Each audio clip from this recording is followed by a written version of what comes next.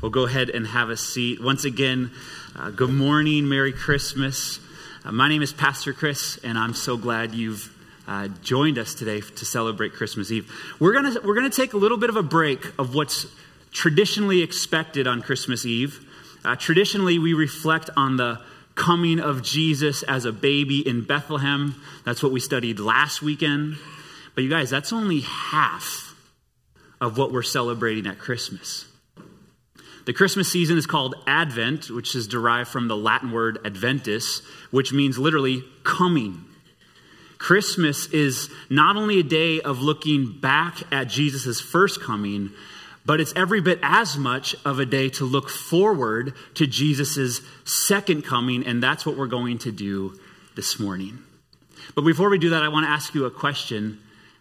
How are you feeling as the end of this year winds down? How have you been feeling the last couple weeks?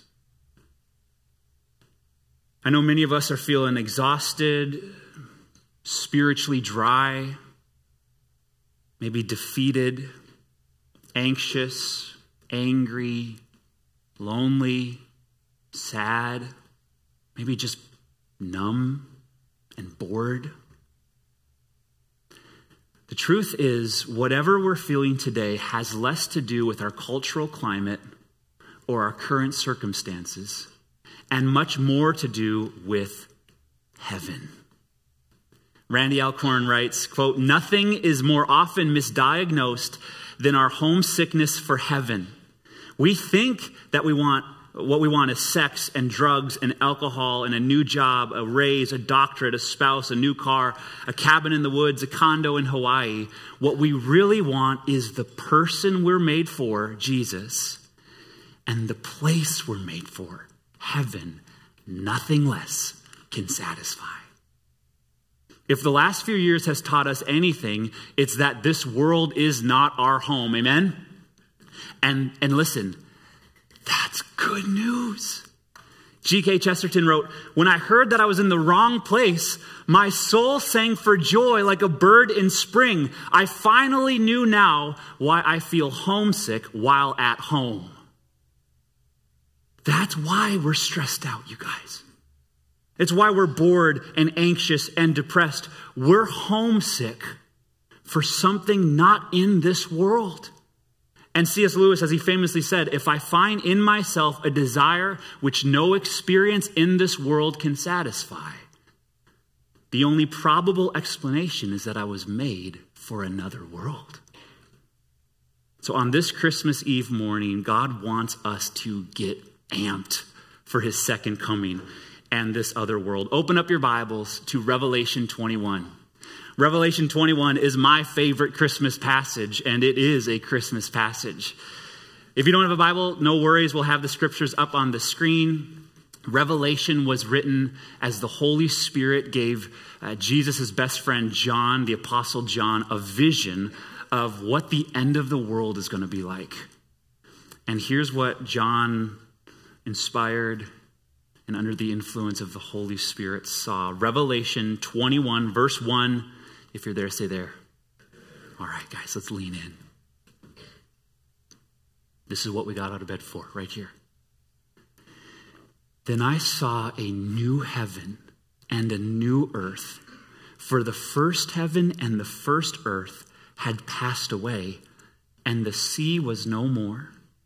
And I saw the holy city, New Jerusalem, coming down out of heaven from God, prepared as a bride adorned for her husband." First question we can ask the text is, where is heaven? Where do you think heaven is? Due to medieval art and modern day movies, most Christians believe that at the end of the world, the earth is going to be destroyed, and God is going to take us up and take us away to heaven, to some kind of ethereal, celestial, angelic place far, far away. And is that what the Bible says? Notice verse 2. "And I saw the holy city, New Jerusalem," that's heaven's capital city, "coming down out of heaven from God, prepared as a bride adorned for her husband." Guys, God isn't going to take us up to heaven. He's going to bring heaven down to us, merging heaven and earth into the place called the new earth. If you're taking notes, you can write this. Christmas means heaven is coming here. Heaven is coming here. Listen, the greatest surprise of heaven will be the beauty of Jesus Christ. And the second greatest surprise of heaven will be just how earthy everything is. See, the idea that heaven is this wispy, almost invisible, ethereal, cloudy, angelic place, that's just a hangover from Greek philosophy. Opined by Plato, the Greeks believed that the physical, material world is evil and the spiritual realm is separate. And what happened is early Christians who were brought up under the ideas of Platonism started reading those into the Bible, and soon Christians everywhere believed that the physical realm, that's our earth, our bodies, our great food, good friends, Christmas morning, all of that is kind of earthy. It's inferior to the spiritual realm. And therefore, at the end of all things, the material will disintegrate as we all graduate this physical realm and go off into the heavenlies. One prominent theologian writes, quote, "Heaven is a spiritual condition more than a spatial location." Sounds good. But heaven's architect, Jesus, described it differently. He told us, John 14:3, "And if I go and prepare a place for you, I will come again and take you to myself, and where I am, there you may be also." So John 14 says heaven is a place. And Revelation 21 says Jesus will bring us to that place by bringing that place to us. You're not going to heaven. Heaven's coming to you when Jesus returns. Whereas the Greeks believed this world is inherently bad and should be done away with, the Bible says this world, though diseased and disfigured now by sin, is good, you guys. It's good. The earth is good. Listening to a loon in the Boundary Waters on a summer sunrise is good. Your dog is good. Mine is not. Mine's a bad girl. But yours is probably good. God wants you to love what he loves. So you have Christian, if you're a good theologian, you have Christian obligation to love the good things of the world. Love great books. Love drawn out dinners. Love belly aching laughter. Love Christmas mornings because the earth is good. I mean, just think about how the words God uses to describe what he's up to today all imply a previously good condition. Redeem, restore, recover, reconcile, renew, resurrect. All of these words tell us that God will not scrap this world and create a new one. He sent his own son on Christmas morning to redeem and restore this earth, his original project. But if you're paying really close attention, you might say, Chris, the verse says, I saw a new heaven and a new earth, for the first heaven and the first earth had passed away. How can you say heaven is going to be here when verse 1 says it's going to pass away? Well, think of another verse that talks about a new creation and passing away. 2 Corinthians 5:17, therefore, if anyone is in Christ, he is a new creation. The old has passed away. Behold, the new has come. Becoming a new creation in Christ involves radical transformation. And though we become new people, we do not become different people. I'm still Chris Osmus. I'm just new Chris Osmus. A lot of people ask, in heaven, will we have the same body? The answer is yes. We will have a new body, a glorified one, but not a different body. We see this in Jesus. If resurrection meant getting a new body, Christ's original body would have stayed in the tomb. But the tomb was empty. Why? Because he needed his body back. In fact, what's the first thing Jesus says after his resurrection? Luke 24:39. See my hands, my feet, that it is I myself. Touch me and see, for a spirit does not have flesh and bones as you see that I have. Jesus showed them the marks of crucifixion to give us unmistakable evidence that this was a new body, but the same body. The Westminster Larger Catechism crystallizes this truth, stating, the self-same bodies of the dead, which were laid in the grave, being then again united to their souls forever, shall be raised up by the power of Christ. The Westminster Confession doubles down, all the dead shall be raised up with the self-same bodies and none other. Why do I spend any time on this, especially on Christmas Eve? Because I know a lot of us, when we look in the mirror, we don't like what we're looking at. But soon you're going to love what you see. Soon, because your body is going to become new and glorified, not just in his eyes, in yours. Now, I don't know if that means we all get IQs of 10,000 and washboard abs, but I do know this. 1 John 3:2 says, when we see him, we shall become like him. Which means we'll just perfectly love what he already loves perfectly. And God loves your body today perfectly, flabs and all. So just know, one of the things we're celebrating at Christmas is that resurrection's coming. And when you look in the mirror, you're going to love what you see to the glory of your Creator. Don't hate your body.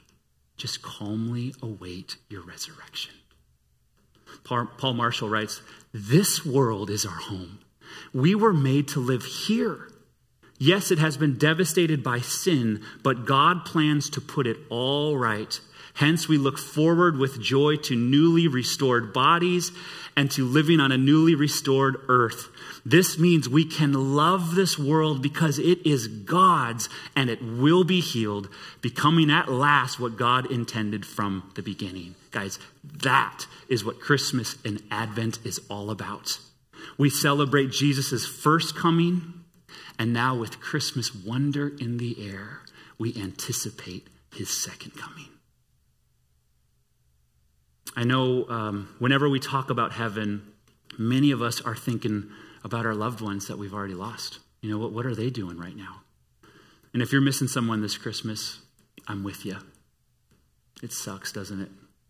My mom passed away during the holidays a few years ago, and holidays are just extra hard, aren't they? But she's having a great day today. Let me tell you why. Our loved ones who asked Jesus to forgive them of their sins are right now in what theologians call the intermediate state. Turn to your neighbor and say that, intermediate state. Come on, we don't do Bible light on Christmas Eve. We're doing work this morning, intermediate state. The intermediate state doesn't mean they're kind of halfway between heaven and hell, like this purgatory-esque place. The intermediate state is heaven fully, but not heaven finally. God's presence is there with them right now in full. That's why my mom is having a great Christmas morning. 2 Corinthians 5:8 says, to be away from the body is to be at home with the Lord. But it's intermediate in the sense that its location is temporary, not final. In other words, what your loved one is experiencing right now is better than here, but not best. We covered this a little bit in the book of Ecclesiastes a few weeks ago, but it bears repeating. Right now, we have a body. Everyone say thumbs up. That's good. But sin, not good. If you die before Jesus comes back, you go to a place with no sin, that's really good. But also, no body. Not good. But even without a body, Philippians 1 says that it's far better than here because to die is to be with the Lord, with Jesus. So it's way better, but it's not best. What's best? Being in a place with no sin and getting your body back. New bodies, new earth, no sin. That's what's coming to us in heaven. Christmas is about God sending Jesus to make a way for new bodies and a new earth and no sin. But here's the convicting question. Would that be enough for you? John Piper once asked, if you could have heaven and it's better than anything you can imagine. Like picture all your friends are there. It's the best food. It's so much fun. Maybe you can fly. I'm sure hoping we can fly. I don't know if that's going to be a thing. But just imagine that it's so much beyond belief better than you thought. How would you feel if everything is there except Jesus? Could you be satisfied with all of that if Jesus wasn't there? Thankfully, we don't have to make that decision. Look at verse 3. And I heard a loud voice from the throne saying, behold, the dwelling place of God is with man. He will dwell with them, and they will be his people. And God himself, he's not going to outsource this, God himself will be with them as their God. Again, if you're taking notes, write down Christmas means he is coming here. Not just heaven, he is coming here. Christmas in a single sentence, Matthew 1:23. Behold, the virgin shall conceive and bear a son, and they shall call his name Emmanuel, which means God with us. So the Christmas story begins with God with us, and it ends with us with God. At the first Advent, God came down to Bethlehem to be with us. At the second Advent, God will bring heaven down so that forever we can be with God. And listen, that's what makes heaven heaven. I heard once of a pastor, he was talking about a radio show he was listening to where famous people were calling in and were asked what they thought heaven would be like. And he said that a consistent 3-point pattern began to emerge in all their answers. 1, everyone believed in heaven, and that's statistically true, even in Americans today. 2, everyone assumed they would be there. And 3, not one of them mentioned Jesus.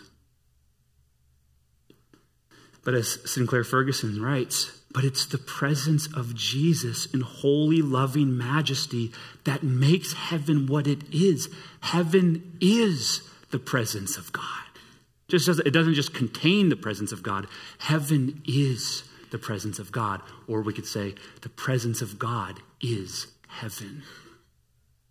Teresa of Avila famously said, wherever God is, there is heaven. Heaven is simply the physical extension of God's very presence. To be with God, to know him, to see him.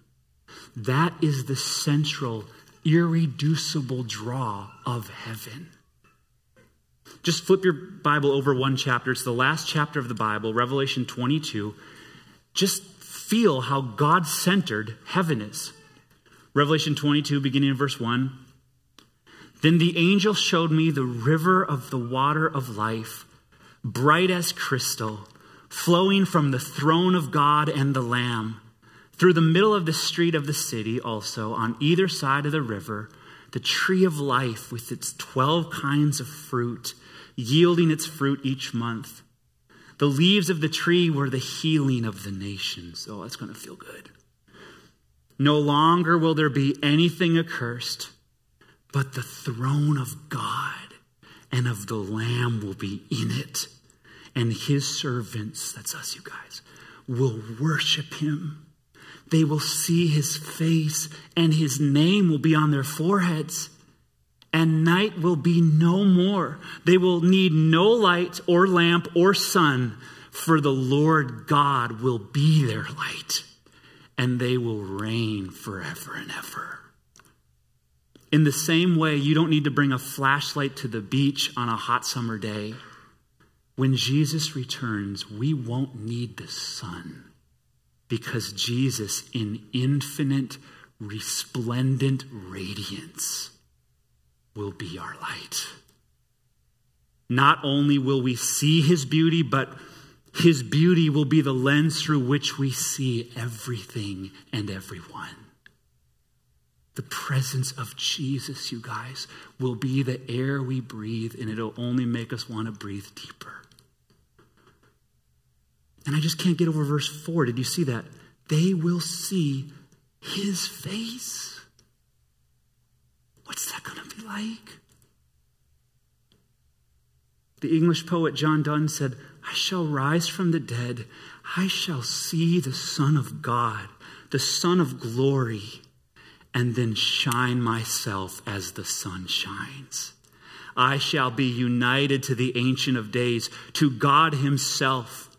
No man ever saw God and lived, and yet I shall not live till I see God. And when I have seen him, I will never die. Seeing the face of Jesus. Guys, remember, no man can see God's face and live. That's why Moses had to hide himself behind a cleft of the rock back in the day. Guys, soon you, yes you, believer, will see his face as often and as constant as you see the sun. And that right there, experiencing and enjoying the glory of God in the face of Jesus, that is what makes heaven, heaven.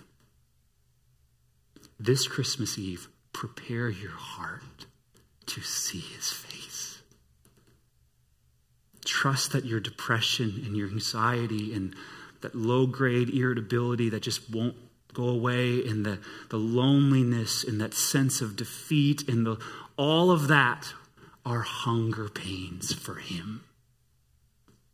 And rejoice that Jesus coming the first time as a baby is the promise and the proof that he will come again.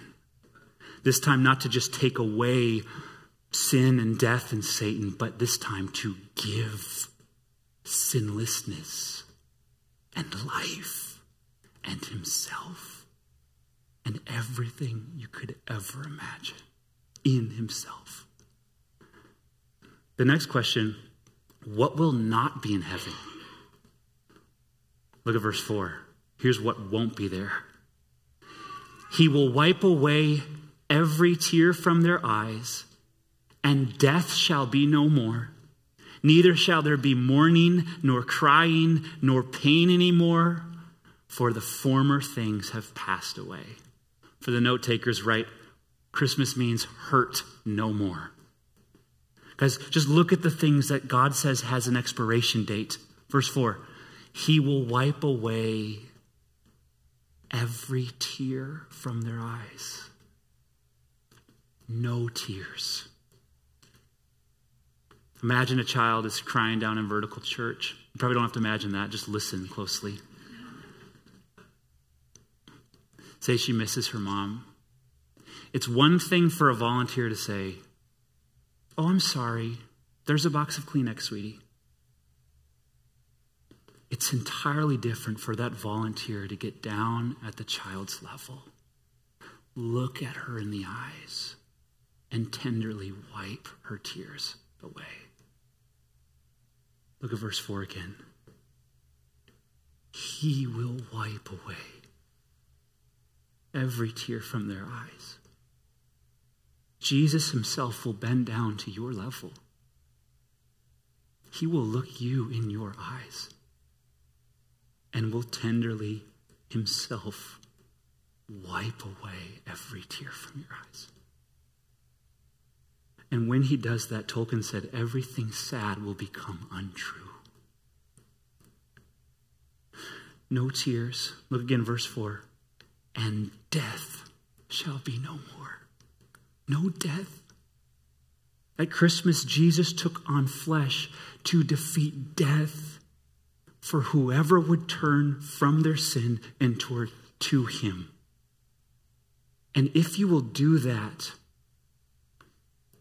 then death is no longer a period at the end of your sentence, but a comma right before it gets insanely, eternally good. No tears, no death, neither shall there be mourning. Oh, some of us need to hear that this morning. As we grieve the loss of loved ones, maybe there's someone in your life who's not talking to you right now and you love them and you're mourning them this morning. If you're mourning, God brought you to church this morning to say to you, I see you. I'm with you. And he's saying right here in verse 4, just wait, child. This pain will pass. In a short time, I will turn your mourning into dancing.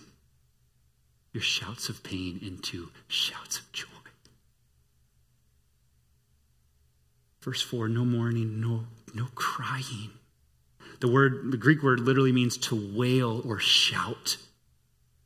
Have you ever, either in your body or in your soul, felt such intense pain that you just can't stay quiet? Like you can't hold it in longer, you just break and let it all out? As soon as Jesus returns, once again, you won't be able to stay quiet, but this time, not because the pain is so excruciating, but because your joy and your love is so explosive. Nor crying, no pain anymore. If you are feeling pain today, physical, emotional, relational, just wait, loved one. There's nothing you're feeling today that a good resurrection won't fix.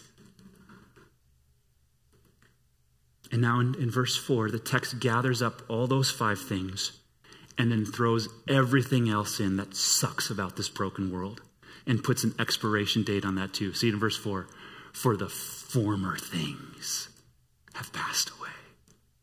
Everything that doesn't intensify your joy in God will, in a blink of an eye, be gone forever. I mean, what will that be like? All we have ever known is life restrained. Even those greatest, happiest moments that we've ever had were still weighted down by a hint of heaviness. You know what I'm talking about. You know the vacation has to come to an end. You know you have to go back to work on Monday. You know it's all, even the best moments are still weighted down. What will it be like, guys? When our fears, insecurities, anxieties, guilt about sin, unmet desires, daily disappointments, all of that is just peeled off. Leaving only you and Jesus and forever. You might think, yeah, but what about all the regrets of this? I mean, I've made so many mistakes. I've sinned so much. How will I be able to enjoy heaven without feeling stabbing regrets of what I did here on earth? Well, did you notice that the picture of Revelation 21 is of a wedding? Verse 2 says, heaven comes down as a bride adorned for her husband. When a couple is standing at the altar on their wedding day, they aren't thinking about all those little tiny tiffs they had during dating, Chipotle or Qdoba, when it got them. In fact, not only are they not consciously thinking about those insignificant little fights, but all the conflicts that they have safely come through to get to this day are part of the glory of now marrying one another. This might be the greatest surprise of all.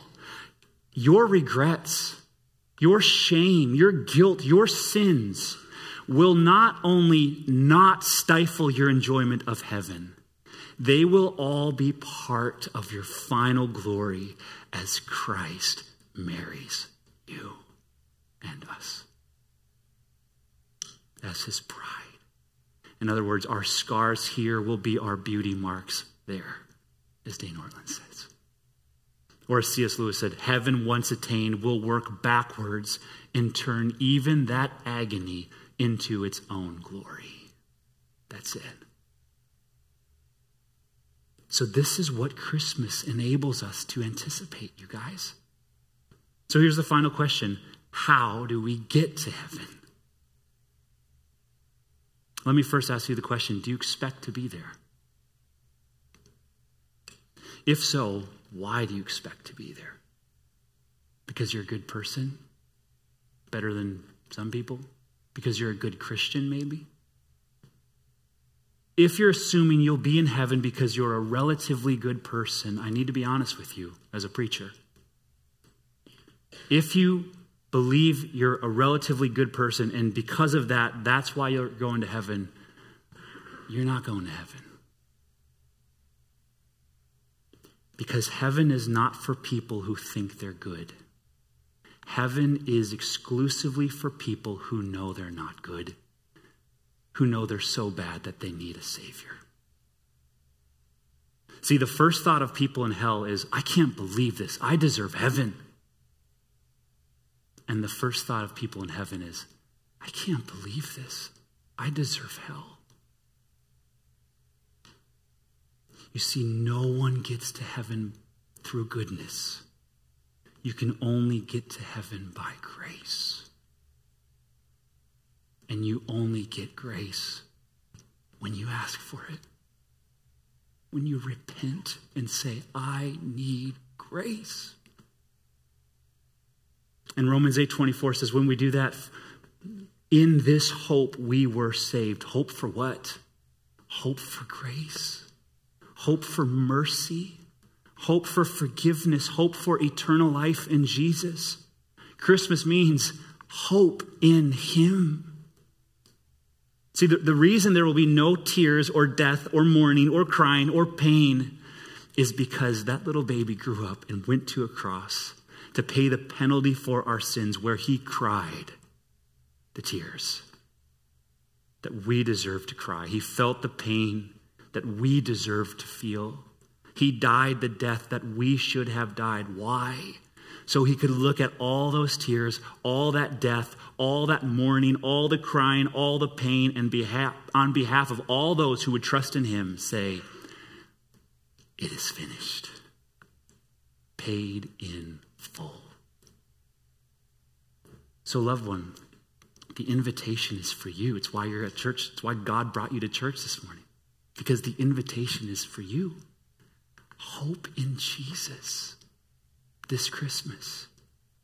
Receive Jesus this Christmas. John 1:12 says, but to all, I love that word, but to all who did receive Him, who believed in His name, He gave the right to become children of God. How do I receive Jesus? How do you receive a Christmas gift? You just receive it. You just accept. You don't go, oh, that's too much. Oh, let me pay you back. No. You just humbly accept the generosity. You humbly accept the grace. Receive Jesus this morning. Accept His grace. If you do not receive Christ, this life is as good as it's going to get for you. If you receive Christ, if you just believe in His name, this life is as bad as it will get for you. Because He will return, bringing heaven with Him to you. What will heaven be like for all of those who just trust in Jesus? I think it'll be something like how C.S. Lewis concludes the Chronicles of Narnia. After 7 epic books, the final paragraph of the whole story goes like this. And as Aslan spoke, he no longer looked to them like a lion, but the things that began to happen after that were so great and beautiful that I cannot write them. And for us, this is the end of all the stories. And we can most truly say that they all lived happily ever after. But for them, it was only the beginning of the real story. All their life in this world and all their adventures in Narnia had only been the cover and the title page. Now at last, they were beginning chapter 1 of the great story, which no one on earth has read, which goes on forever, and in which every chapter is better than the one before.